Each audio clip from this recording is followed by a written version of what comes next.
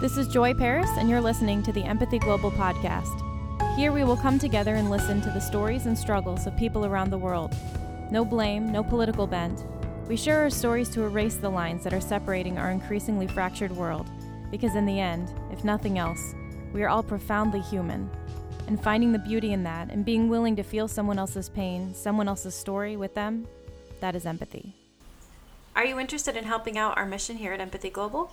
Visit us at empathyglobal.org, or you can become a patron at patreon.com/empathyglobal. We have an online store with some awesome shirts that you should check out, and I will be releasing some exclusive Patreon content soon, so subscribe. Thanks so much for checking us out.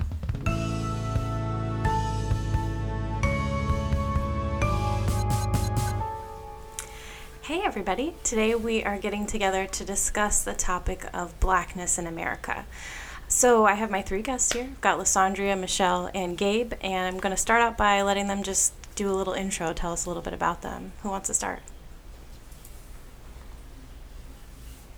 Okay, well, I'll get started. My name is Lysandria. I am 48 years old, been married for 30 years, have 4 children. They are all grown, thank God. I am an educator in the public schools of Volusia County, been teaching math for 14 years, and just trying to get along in this current age. My name is Michelle. I am 25. I'm a native Floridian. I grew up in Sanford, born in Orlando. I'm currently a student at Rollins College, pursuing my master's in clinical mental health counseling. I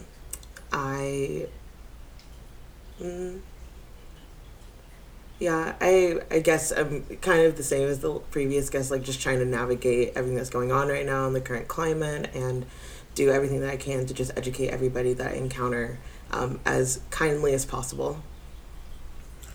My name is Gabriel. I am 28 years old. I am a student at Daytona State College. I'm going for ESC education. I'm also a registered behavior technician, and I am a performer for Penguin Entertainment as well as local community theater. I was born and raised in Atlanta, Georgia in the 90s, so just looking at life through that lens, I guess. Got it. Nice. Well, since you know Empathy Global's biggest goal is to hear stories, so I'm going to ask you each to tell me your story. One recent song that I really love is by Andy Grammer, and there's a part where he says, "Tell me your story, but don't leave the good parts out." And by the good parts, we don't always mean the parts that we think are the good parts, you know? So, the deep parts, the parts that made you who you are, which sometimes can be the negative turning points and sometimes can be like the overcoming stories, you know. So who wants to start with that first? I know that's a little bit deeper of a question, so if you want to go in a different order, you're welcome. I mean, I guess I can start. Right. So I was born and raised in Atlanta, downtown Atlanta. I'm a Grady baby for all those who are also from Atlanta. And I just grew up in a very cultured environment where in Atlanta, especially during the 90s, there was a lot of flocking to Atlanta. It was the new Mecca. It was where everybody was going. So there was a lot of diversity.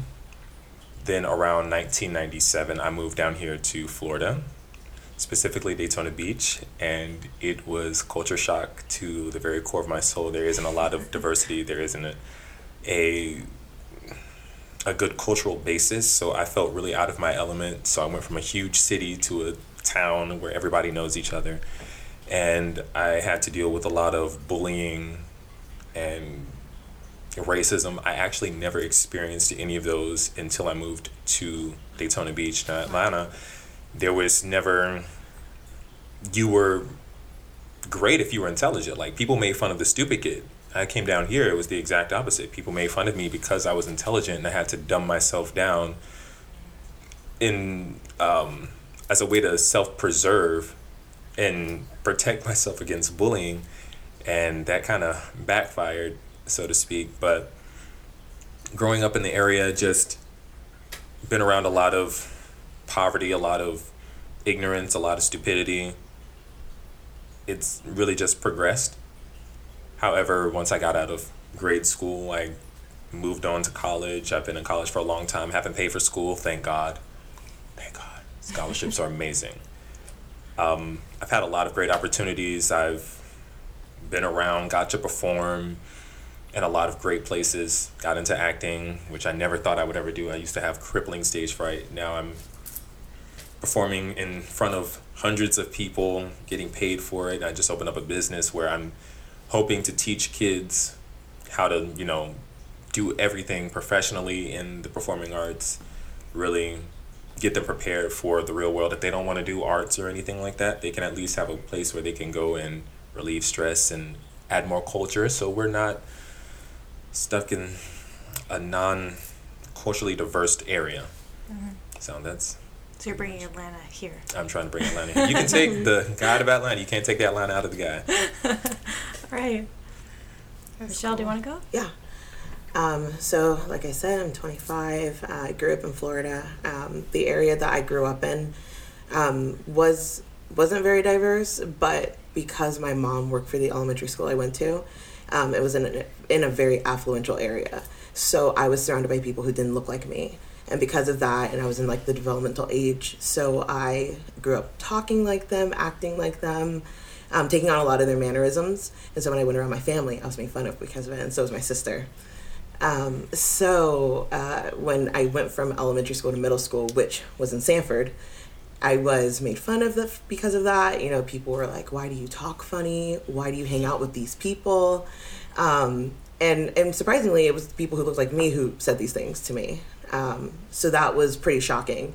But I was like, whatever, these are just my friends. These are people I hang out with. And then I got into high school. And that was, I think middle school is kind of just like finding who your people are, and then and then high school is just hanging out with those same people over and over again. Nobody really cares. So in high school, I started hanging out with the same people, so it was fine. But in high school, that's when I started going through like a depression, and I thought it was just like a phase because, high school angst. But then, I went through high school and I was still struggling with it, and then I got into college. And I was still struggling with it. And then once I got into college, I was like, most colleges, you pay for all the services they have already. So I just went ahead and went to the counseling center. And they were like, yeah, you've been dealing with depression for a long time. And you've lived with it for so long. It's not going to go away overnight. You have to learn. It's like relearning over and over again. So dealing with, like high functioning anxiety and dealing with like really deep depression was a huge learning curve, because now I had a name to it, which I appreciated, because before it was kind of just walking in the dark, what's going on. But now like I have a name to it, and so I found tools and people to surround myself with to help me deal with those things. And so because of that, that's kind of what led me to want to pursue a career in counseling, just because I think anybody can pursue a degree in counseling, whether or not you've dealt with mental illness. But if you have dealt with it, then you just know the loneliness, how dark and deep it can get, and you want to help other people who have experienced that. And me now looking at somebody who's really going through it, I sit there and I want to cry, because I'm like, I know what that's like, and that is the worst place in the world to be, especially to be at a place where you don't even want to live anymore. So that's kind of what, spurred me to want to pursue this career. I think there were a lot of things. At first, I went through depression, I thought there was a lot of environmental things. But I think that I do think it was like having the pressure of, okay, I'm Black, but I'm not, typical Black, and then being ridiculed for that over and over again. And then not finding my space, because I hang out with these friends, but I don't look like them, but they still accept me. I hang out with people who look like me, but they don't accept me because I act a certain way. So I spent a lot of time in high school also isolating myself. Yeah. But now, obviously I'm not cured, but I've learned ways to cope with it. I've learned to not, I wouldn't say not care what people think, but like take it with a grain of salt, and like filter out what's for me and what's not for me. And ultimately I want to teach people how to do that as well. Yeah. This is amazing. Listening to you guys, I've been where you are. I was born in Sanford, and I lived there for 10 years of my life. And so I was born in Georgetown, and my friends were all like me. And then my dad came back from overseas, and so we went to live with him in Oklahoma. So I come from totally surrounded by everybody that looks like me, acts like me, talks like me, walks like me, to... Okay, so since my mom was exposed even in the Sanford area to other cultures and other ways, because she had a gift. My mom was a concert soloist, a soprano. And so she was trained. In fact, that's where her college degree was, in choral music. And so her experience from high school, she went, during her era, she actually got pregnant in high school with me. So I was taboo from the start. And back in the day, if you were pregnant, you couldn't stay in public school. That was a no-no, because they didn't want you to influence the other girls. So she actually had to finish school at night. But she was determined that she was going to get her education. So she did. And in the course of her trying to better herself, she met a lady that just fell in love with my mom. And she did everything she could to get my mom into college. And so my mom went to school because of the lady. And the lady was there with her. I mean, she just pushed her. Because she was like, just because you had this baby doesn't mean that your life ends or whatever. And then she got married to my dad when I was just over 1. And then my sister came along. And so my mom was going to school. She had 2 kids. She had a husband, but my dad was traveling at the time. So there was not a lot of him in my early life. And in fact, I didn't even live with my mom for the first 10 years of my life. Well, part of the first 10 years. So because of her exposure to other cultures, she didn't raise us like black folk, if that makes sense. So when we moved to Oklahoma, even though it was a culture shock, because now there was almost nobody that looked like me, I was still able to navigate because I had been exposed through my mother to how to act, if you will, for lack of a better description. So when you talk about the bullying and the people making fun of you, because whenever we would come back home to visit my friends who I grew up with, all of a sudden, why you talk like that? You don't. So I experienced that same thing that you're talking about, and the isolation and not really knowing where I fit or whatever. And so because I was in a new place, and it was a military town, so very diverse. I mean, all types of people from all different walks of life, all kind of races, cultures, creeds, whatever, it was there. And so I think that was something that helped to a certain extent. And I moved there from 7th grade all the way through 12th grade. So because I was one of the smart ones, if you will, I was always put in the advanced classes. So if I wasn't the only one, there may have been one more. And so that was my experience from 7th all the way through 12th. But I wanted to be with my people and hang out with folk who looked like me or whatever. And so I always had a thin line to walk, so to speak. And I never really had any close friends. I mean, I had folk that I could talk to and shoot the breeze with or whatever, but my mom was very protective of us, number one, because she had had some experiences as a child, so she was trying to, keep us from being violated, if you will.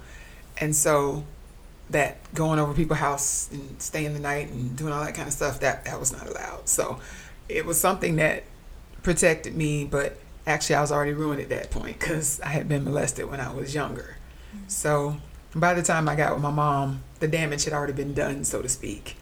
But then I had this other thing to deal with. So I know what you mean about the depression and not fitting in and the bullying and just the general flack that you catch from people. And you're always like, well, what did I do? I mean, is there something wrong with me? It makes you question your very existence sometimes. And, I've been to the point where I was like, well, maybe nobody will miss me. Nobody loves me. And so you go through those things, and hopefully you have somebody in your life that helps talk you down off the ledge, if you will. Mm-hmm. And that was my mom. She was always very supportive. She was always into us. We never had to worry about not being cared for, because if anything else, I knew my mom loved me, and I knew that she cared for us. So she was always our rock.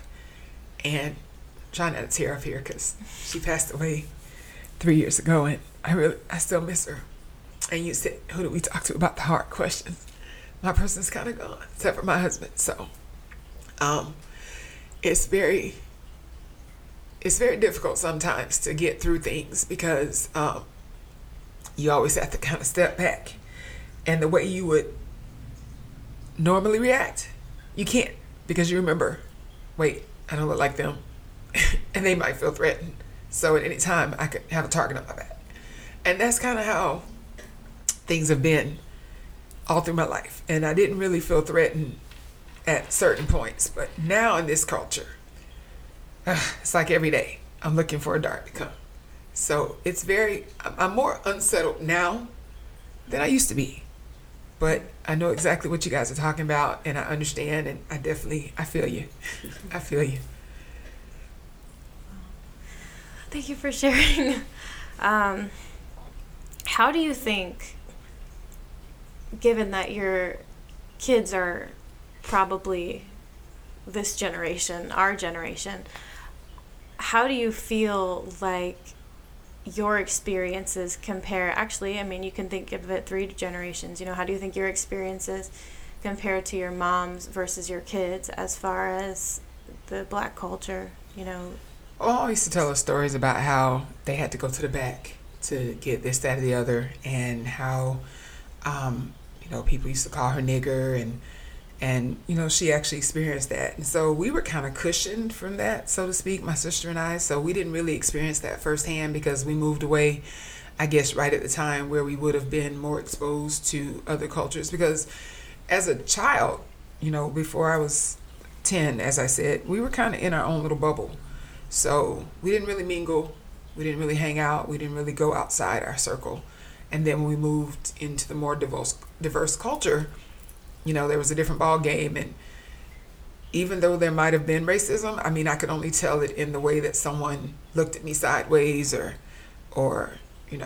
treated me, and the little things that you pick up on, because here's a for instance. The other day, I went to Dollar Tree to get something, and there was only one cashier, and there was a mother and her son ahead, and then there was a white lady, and then there was me, and I only went in there to get one thing. And so the whole time I'm standing in line, this lady keeps looking back over her shoulder, and at first I tried to ignore it, and say it's just me, I'm just being paranoid or whatever, because my husband tells me that all the time, because I pick up on stuff like that. Mm-hmm. And it just, if she had only done it once and that had been that, then I would have thought maybe, there was nothing. But she must have glanced back at least 5 times. And now I'm getting pretty steamed because I'm like, we're in freaking Dollar Tree. I did not come in here to rob you, female, was what was my thoughts. And so when the other cashier finally came out of the office and opened another, he looked at me, he said, wow, you're standing back there looking so sad. I said, man, you just get tired of the BS sometimes because, this lady's looking back over her shoulder like I'm about to jump on her or something, and I'm just trying to buy my chips. And so he kind of chuckled. He said, yeah. He said, well, have a good day. I hope the rest of your day goes better. And so my kids, I really, they're your ages. They're exactly your ages. I have a 25-year-old. I have one that's about to be 28, and I have one that's 29. And so they're exactly your ages. And my sons, more than my daughters, I fear for. Because, all you need is those 3 words, I feared for my life, or 5 words, whatever it is. And somebody can open fire on them, and I feel get away with it. You just committed murder. My kids mean you no harm. They're not threatening. And I try to tell them, you hate to have that conversation with your child about, you got to act this way, you got to do that, you got to do this. And so, when the phone rings sometimes, you're like, oh, God. And especially all the stuff you see in the news and all the stories that are happening or whatever, it's terrible to have to live in a perpetual state of unease, mm-hmm. personally, and then on their behalf. Yeah. So, I feel like most of you answered our next question, which was how do you think that your skin color has affected your story? But would either of you want to elaborate on that? I'm still getting my thoughts together, so. What's the question one more time? How do you feel like your skin color specifically has affected your story? Maybe the high points or the low points. Well, okay, so for me, my life has been a roller coaster. When I'm down here in Florida, I'm in poverty. When I'm in Georgia, I am very well off, living with my dad or my mom. And in Atlanta, your skin color does not really play a factor because it's a chocolate city. And the dynamics in Atlanta are very different from the dynamics here in Florida, where here, Black people will try to hold you down. In Atlanta, Black people try to push everybody up. There is a complete different mindset that prevails over both cities.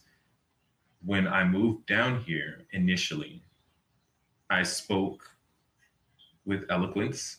I would enunciate all of my consonants, and I let you know that I knew things. The children down here didn't like that, white or Black, but most of my friends were white. And it wasn't because I didn't want to be with Black people. It wasn't because I didn't love Black people. It's not that I didn't get along with them. It was that we couldn't really connect. Then hanging out with more white people, I started to notice that even with them, I couldn't connect as much because there were very racist undertones. There was that level of, and this is outside of elementary school. Elementary school, there was a little bit of it, but when you get into middle school, high school, you start to see where there is blatant racist feelings for people like me, where you're hearing stuff like my white friend saying, "Oh, I'm blacker than you." I'm blacker than the ace of spades, excuse me. So we can only act one way. So there's this mindset that Black people have to act one way. There's this mindset that because I don't talk like this, I ain't from the hood and all that, that I can't still be Black, and that you can somehow be blacker than me, that you can somehow assume my color and then just take it off whenever you want. Don't tell me that your favorite rapper is Snoop Dogg, and then in the same breath, without a pause, say that the greatest rapper alive is Eminem.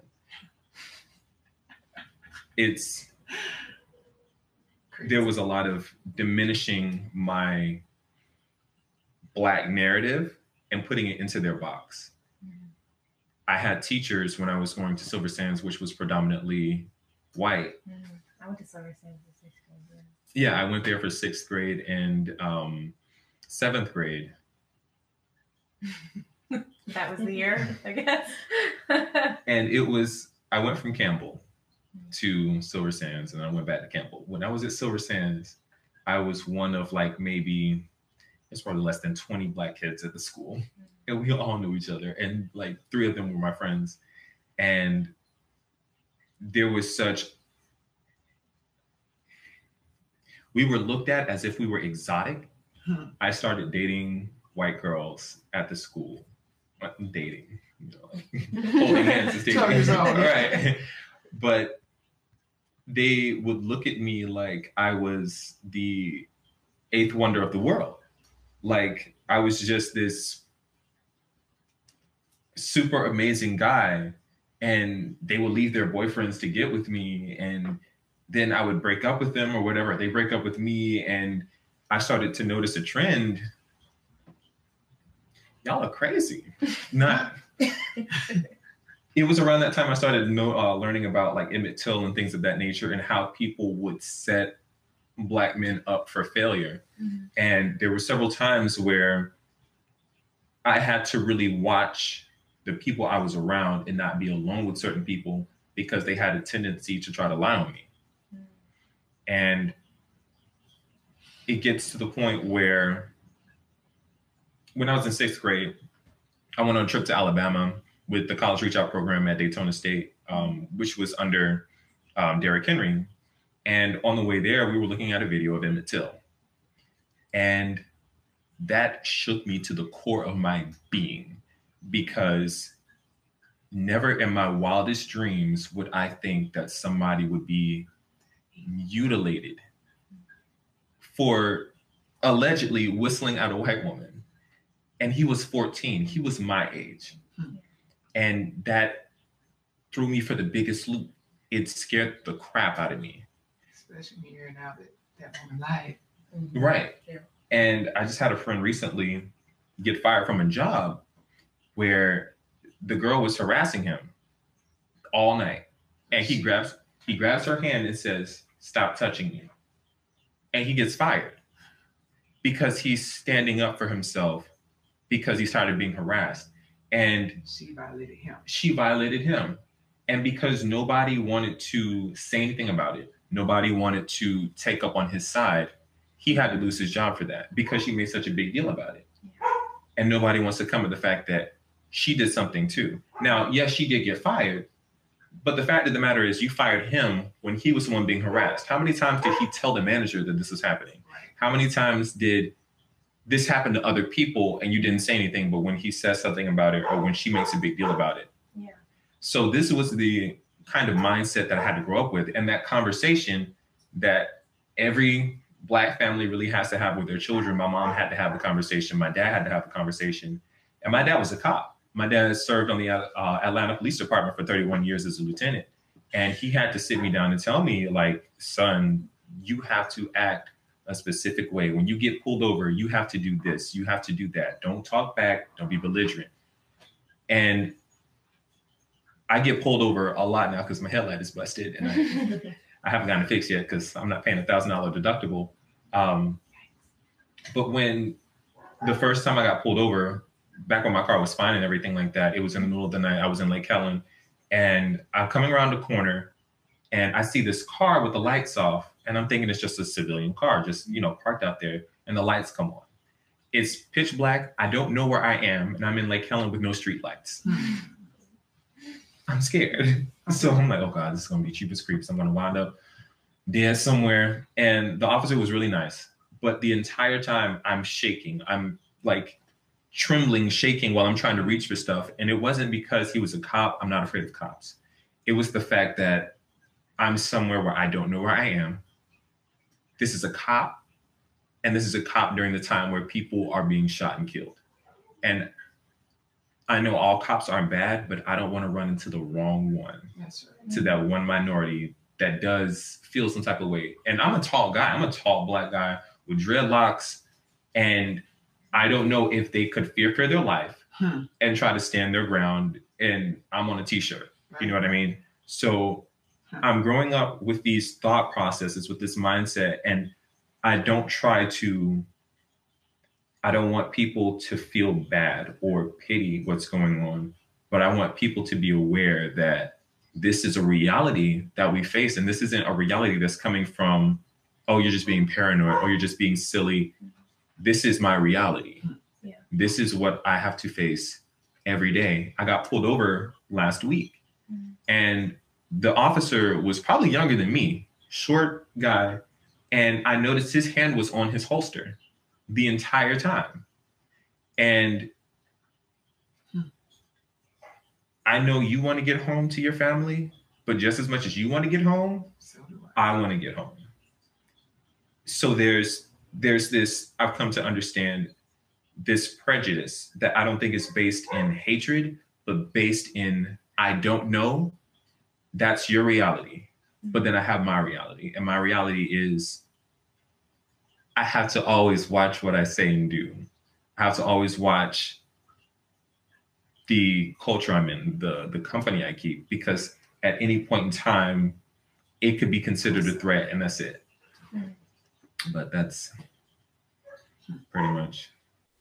So Michelle, do you want to answer that same question? Yeah, can you repeat it again? How do you feel that your skin color has affected your story in particular? I would say probably because I grew up in the church from a very young age. That's all I've known. I've known from a young age, who Jesus is, what he's done, all of that. And so the church I started going to when I was 11. Mm-hmm. actually left when I was 22, and I would have to say it was because of the current climate of things that was going on, and I just couldn't put myself in that environment. Yeah. Hearing, you know, the microaggressions, hearing people say, well, he deserved it. And I'm like, nobody deserves to die like that. We're not saying that, you know, what he did was right, but nobody deserves to die like that, you know.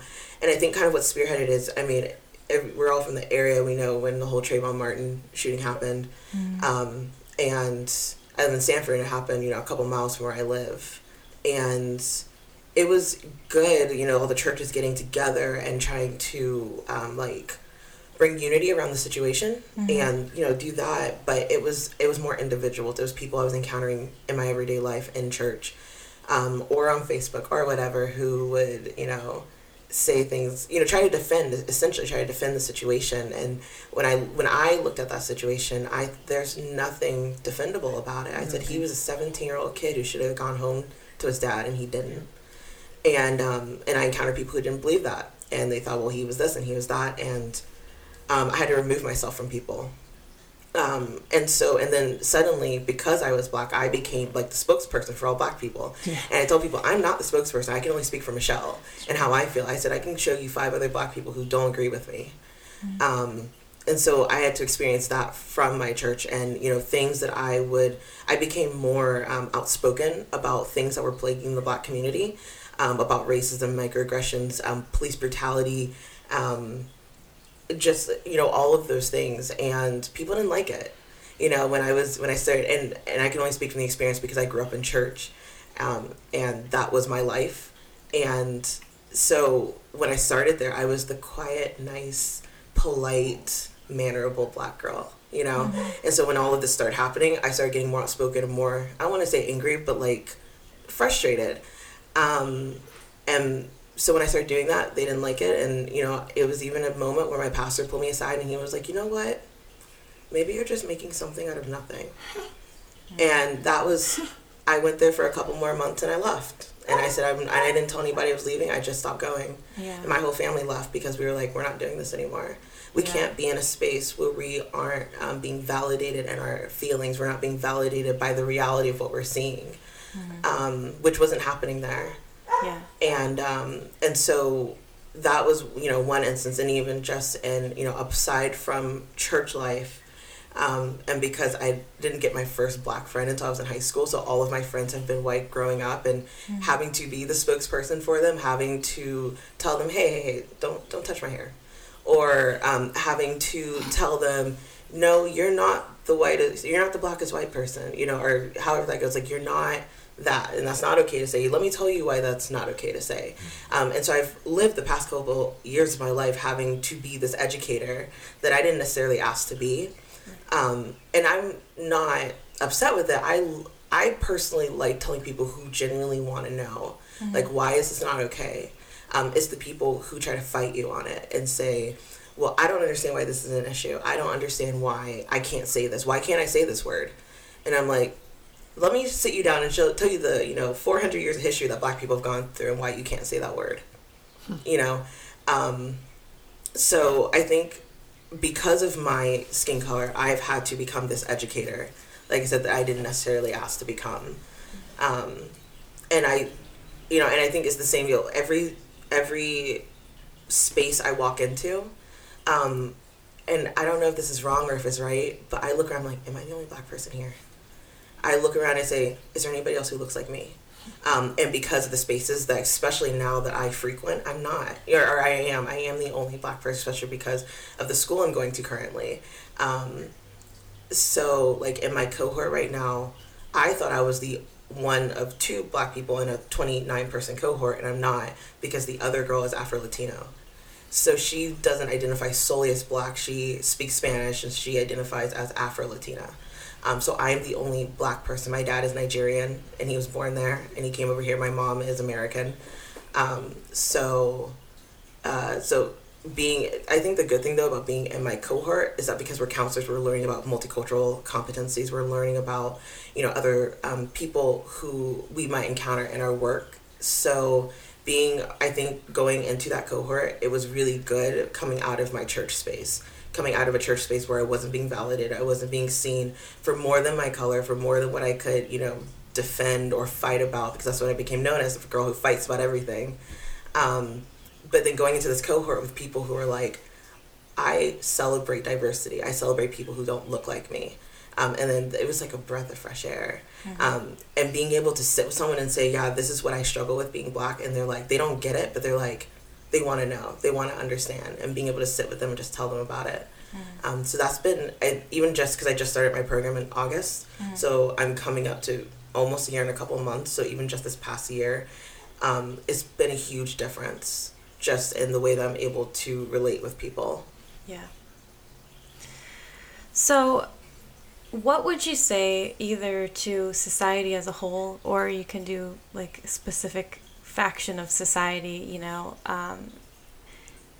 if you were to try to educate? Because what I am hearing, and I'm not sure, this isn't about my story, this is your story, but I do know that I grew up in a very, very white high school. It was very affluent area. It was kind of like, I always joke, it's kind of like the Stepford Wives town, I remember you had to pay like almost $100 to just be in band, like for your fee, and it's like most schools can't get away with that because people don't have the money, but they had the money. And there were a few that didn't have the money, and so they would get like, sign something that says that they could be exempt. But most people could afford it because it was that area. So I grew up I think maybe there were a couple Black people that I worked with when I worked at McDonald's. And there were a few classmates that I'd known like from middle school and growing up, but they weren't really my friends, just kind of people that I knew, So when I became an adult and was going to college and things like that, I felt sometimes that, I think I realized later consciously, but I think for years it was subconscious, that maybe I would avoid spending too much time with people that weren't like me because I didn't want to offend anybody, because I'm like a super anti-confrontational person, and so sometimes when you don't know about the culture, you don't know what would be offensive, because in my super sarcastic family, there's like things that we say that there's things you can get away with saying to your friends that you can't say to your like acquaintances. There's things you can say to your sister that you can't say to your mom. And I think it was difficult to learn as I got older and started to spend more time with people who, not even just skin color, but like like class systems, and like people who couldn't afford the types of things that I grew up, with. Not that I grew up rich or anything, but, just middle class. In one of my education classes, they were talking about how there was a question on I think it was the FSA writing, where they asked the students to write a story about a camel. And many of the students started talking about like cigarettes and things because they didn't know what a camel was. And that just seems so bizarre to me growing up in church, because like I learned what a camel was like my first Christmas, It's like, then there was the camels and the lambs, and what's a camel? I've never seen a camel, but it's in the stories in the Bible, so I know what it is, and it's interesting to think that there are people that grow up with a childhood so different from yours, even in the same city. There are kids that grew up in Daytona that have never been to the beach. It's hard to fathom. You're like, how? It's there, it's right there. But when you're, maybe you have like a single mom that's raising you and 4 other siblings and is never home because she has to work multiple jobs in order to pay, who's going to take you to the beach?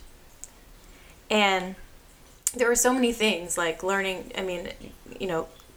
people who grow up with different amounts of money than me, different cultures than me, different upbringings. I have friends that have moved here internationally that have just an entirely different worldview, not growing up in America, not doing the American education system, And I think that's part of the reason I love the idea of this podcast, is getting a chance to sit down with people who have lived differently in a open setting where we can say, what does this mean to you? Because to me, that's a joke, or to me, that's, you know what I mean? And people, and that's one thing that I know you two will, I'll message you guys with like an article and I'll say, this person's like super offended by this. I'm like, I don't exactly get that. Can you explain that to me? And I think some people are just too like shy, or too, you know, I don't know that you would ask that question of someone who wasn't a close friend, you know? And so sometimes it's hard to get to that space. You have to have a measure of trust in order to have certain conversations with people. Yeah. Right. Because if you know that they know you and that you're not trying to be offensive or you're not trying to be wrong, then they understand where the question's coming from. I have, my best friend is white, and she'll call me and she'll say, Lysandria, so-and-so happened. Is this okay? Did I do whatever? And I'm like, you're okay, Kelly. Don't worry about it. And I'll explain, you know, maybe someone with that point of view might have looked at it. Oh, okay, well, I was just checking because I know you would know. And so we chuckle sometimes, but you know, I understand what you're saying, and it's, if you haven't had the experience, if you haven't walked the mile in my shoes, so to speak, then you don't understand how things affect me that would have no effect to you, because it has a different view, and it's not your life. So of course you wouldn't have that experience. But you know, when people know that they're being hateful, that's where I have a problem. Yeah. When you're deliberately trying to rain on my parade as I see it. And so I avoid those people like the plague if I can. And I tried to explain to my children growing up that you're not always going to have the people that you want in your life, and the people that you have to deal with on a job or at school or wherever you are aren't always going to be in love with you. And so you have to prepare yourself for that eventuality, and you can't be hateful, because just because they're acting stupid doesn't mean you need to act stupid too. And so that's just being human, right? And you always have to make sure that you treat people the way that you want to be treated, whether they reciprocate or not. You're responsible for you. And that's what I've taught my children from day one, and that's what I remind myself of, that even if somebody else wants to be ugly, it's my responsibility to treat them with dignity and respect, even if I'm not receiving that from them. And so that is where everybody needs to be springing from, no matter what race, relation, culture, creed, I wanted to say sexual orientation, any of that. Treat people like you want to be treated. It's that simple. If everybody would focus on that, that would squash a whole lot of crap. Yeah, for sure. So either of you guys have any like specific sections of society or anything where you would just have a word of advice or anything like that? I think, obviously specifically to the church, I would say, just simply just do better when it comes to, you know, saying that you have a multicultural church that's not really multicultural because you have a couple of Black people in it, but then you don't but then you have those couple of Black people or Spanish people or whatever other races in there besides the dominant, and you don't, I'm not saying go out of your way to base everything around them, but to include facets of their culture or to include aspects of their life into whatever it is you're doing there. I said that's the easiest way to run them out of your church, because they don't see themselves represented. They don't see themselves doing things that they can do, but they don't know they can because they don't see themselves. There's not enough representation. And then also just understanding the nuances of different cultures. When you have, you know, like for instance, when the whole thing with Colin Kaepernick and kneeling, and you have a pastor who gets on a stage on, I think, you know, maybe it was a Memorial Day or something, and he says, you know, we're going to stand and say the pledge because people these days don't know how to. You don't do that. There are so many Black people in that auditorium that knows exactly why he's kneeling, but you as a pastor chose to be ignorant of that and truly understanding what it is he's doing. So and there's a difference between disagreeing peacefully or even disagreeing outwardly and saying and choosing to deflect the opportunity to understand. Like when you say, well, it's just dumb, or these people are just like, you know what I mean? It's not dumb whether or not you agree Yeah. is fine. And the thing is, it's not whether or not you agree with it, but I always tell people, I'm not telling you need to agree with me. I'm just telling you need to understand where I'm coming from. Yeah. Just understand, and you can make up your mind whether you agree or not. Yeah. But just understand where I'm coming from. That's it. And not just, having empathy, understanding other people's points of view, understanding their walks of life. Yeah. You don't have to agree with it, but you can understand it. Yeah. And so I would definitely say that to the church, I would just say do better when it comes to trying to be more multicultural. And then to just people in general who if you don't have people of color in your life, there's so many ways to try to understand culture. And not even just Google, but there's YouTube videos, there's scholars who have dedicated their lives to understanding the backgrounds and the history of people of color, that you can go read their books. And so I would just say, just educate yourself if you don't have, people of color in your life. What was the question? One more time. Are there any groups or culture as a whole, any advice that you have for them to be able to be more empathetic or to kind of minimize some of the struggles that you've been through? How long do we have? I'm not going to say that. Oh, we have about 15 minutes. So. Okay. I want to say this to just the group of people on both sides that are unsure or ignorant, and I don't mean ignorant in the negative connotation, but in the sense of you don't know. It's first, to Black people, it is your responsibility, I don't care what anybody says, to educate other people who don't know. For the simple fact of, if you're getting mad at someone who doesn't know how you want to be treated, you're dumb for being upset about it. Point blank, period. If someone is touching your hair constantly and you have not taught them that this is not okay, and you get mad at it, you're dumb. Point blank, period. For people who think that it's okay to just do things, white people specifically, who think it's okay to have counter arguments for things like Black Lives Matter by saying all lives matter without actually understanding what we're trying to say, cut it out. For those who are saying, in regards to Colin Kaepernick, he was disrespecting our American flag, we don't worship the flag. We don't. We shouldn't worship the flag, period. We should be talking about what the flag represents. And what he was doing was not against America or what America represents. He was actually really professing what America represents. We were birthed out of protest. We were birthed out of the opportunity to voice our feelings about something. America didn't like the tyranny of the English government, so we said, hey, we're going to revolt. We're going to throw all of your tea into the harbor. And it happened, and that's what birthed an American experiment that is great. I want people to understand that we are all equal, but we're not all treating everyone equal.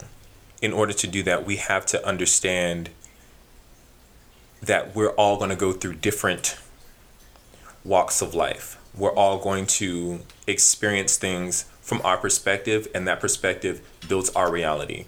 But just as much as it builds our perspective or our reality, we're all sharing the same reality that's concrete, that's a truth, that isn't relative to just me or you. It's everybody sharing this. So then we have to start working to bridge those gaps. And what I mean is, what's a good example? Let's say you're a cop, I'm a regular Black guy. You feel like your life is threatened by me. It would be both of our responsibilities to come to a point of unity to say, hey, I'm going to do what I can to make sure that you don't feel threatened by me. But at the same time, you're going to make sure that you're not prejudging me to feel threatened, if that makes sense. You shouldn't necessarily feel threatened when you're doing a traffic stop. I understand that you're going to be freaked out, but that shouldn't be your first mindset. I want people to understand that there is a systemic, institutional oppression that has been instated to keep not just blacks down, but everybody down. And because we're so focused on the bread and circuses, we're not noticing the corruption that's really oppressing all of us. Because the same way you're white and broke, I'm black and broke. The same way you're going to sit here and struggle, I'm going to sit here and struggle. The same way you can be dealing with who knows what mentally, I can be dealing with who knows what mentally. And our similarities are so similar that they vastly outweigh the differences. And if we were to understand that and come together and bridge the gap, we can overcome so much of the oppression that's holding both of us down. Because, I mean, you look at like the Black Panthers. The Black Panthers get such a bad name, but they don't know that the Black Panthers were feeding poor kids. Not just blacks and whites, because they recognized they're not our problem.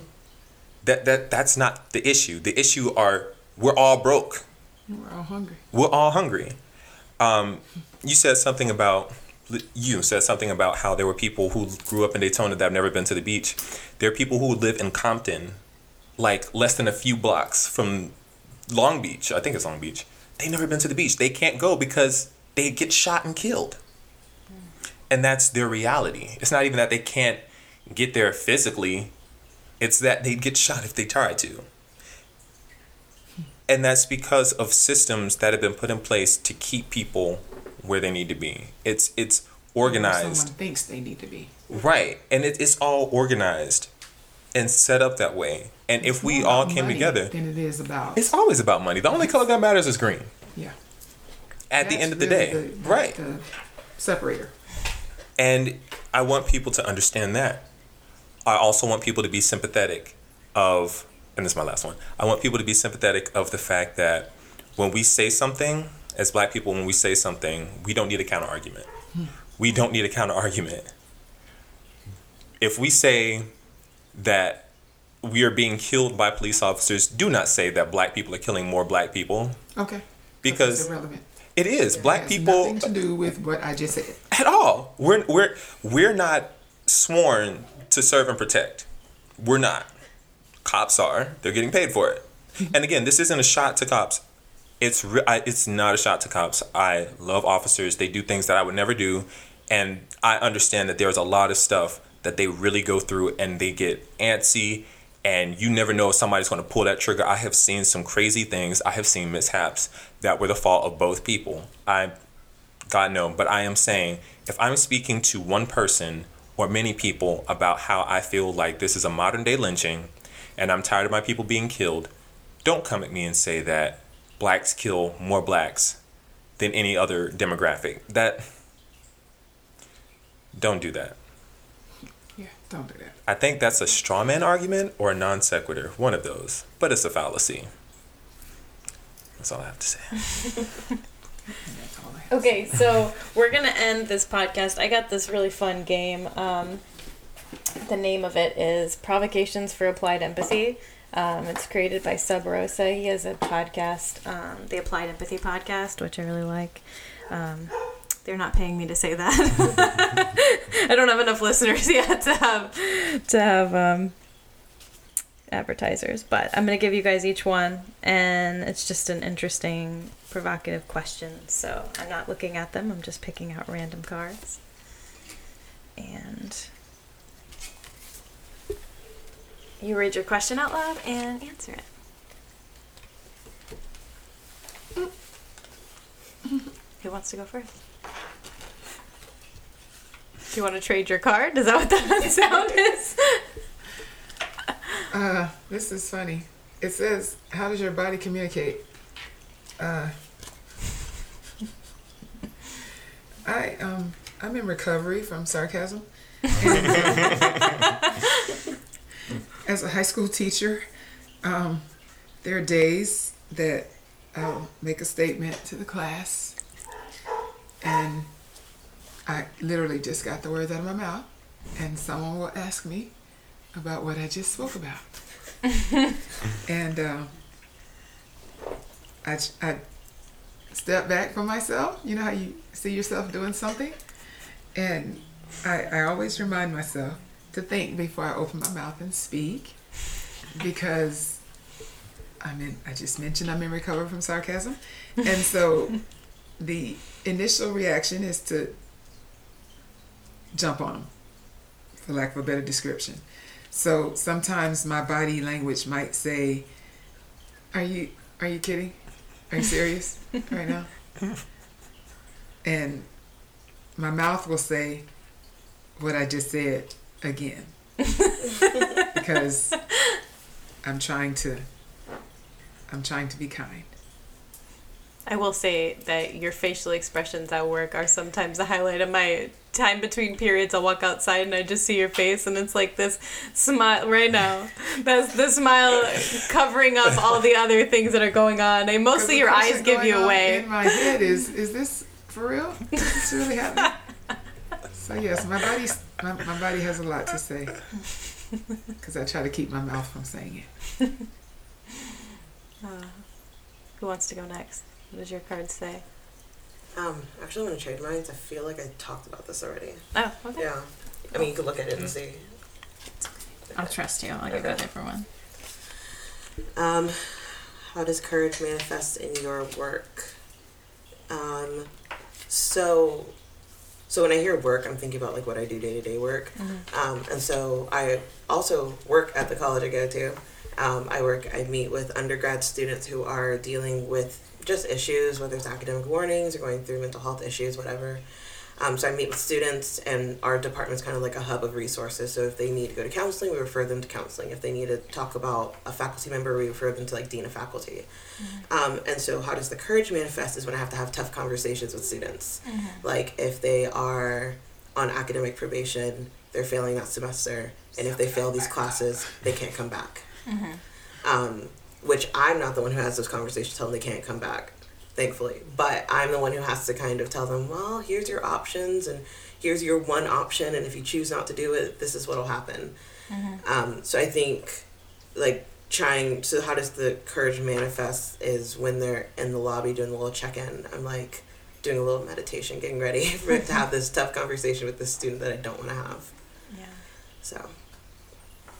All right, Gabe. Can I trade mine? I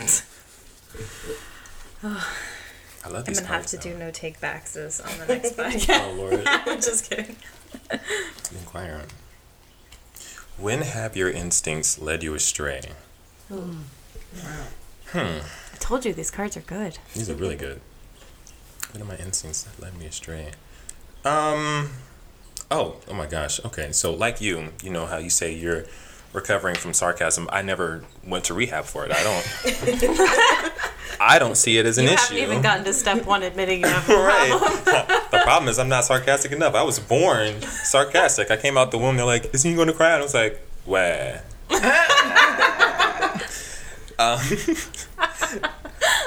However, I have a slick mouth. I have quite a slick mouth. I guess it developed when I was down here as a result of bullying, because I am thinner than a beanpole. If I turn sideways, I will disappear. And so my protection was to be very... mechanism. Right. My defense mechanism was being very quick-witted. And I would cuss people out without using a cuss word and just making them feel completely inferior when they're sitting there like, what is he talking about? What did he just call me? What's an imbecile? I don't know. So my instinct with a lot of things is immediately destroy people intellectually with a barrage of obscenities and insults. Like, just destroy them. Mm-hmm. And those have led me astray quite a bit. Especially when you're riding your bike home from school and some person just yanks you off your bike and beats the crap out of you for saying such horrible things to them. They deserved it, but then I also deserved the butt whipping, so my instincts would lead me astray in such things. As of late, I have not had an issue with it, because who's going to talk down to me? when they literally look up to me. Right? So everybody. Just to put it in perspective for those of you listening to audio, Gabe is about double my height. I hug him, and probably my nose is like at his belly button. I'm pretty sure that's pretty accurate. I'm 6'8". I do not play basketball. I do not like basketball. I will watch it. Just for the record. But I don't like to play. Football is where it's at. Wow. Yeah. Well, thank you guys so much for being so honest and transparent. Does anybody have anything that they want to promote before we're done? Michelle, you have a blog, right? Yeah, I do have a blog. Let me remember the name of it, 'cause I haven't written on it in a while. It's Michelle with 2 L's, OYE.wordpress.com. Got it. All right, well, thank you guys so much for being here today. I really, really appreciate your time and your honesty and willingness to come here. And I really think that this podcast will be good for the people who listen, and encouraging for people who've been through some of your similar stories and can hear themselves in your stories. So thank you so much.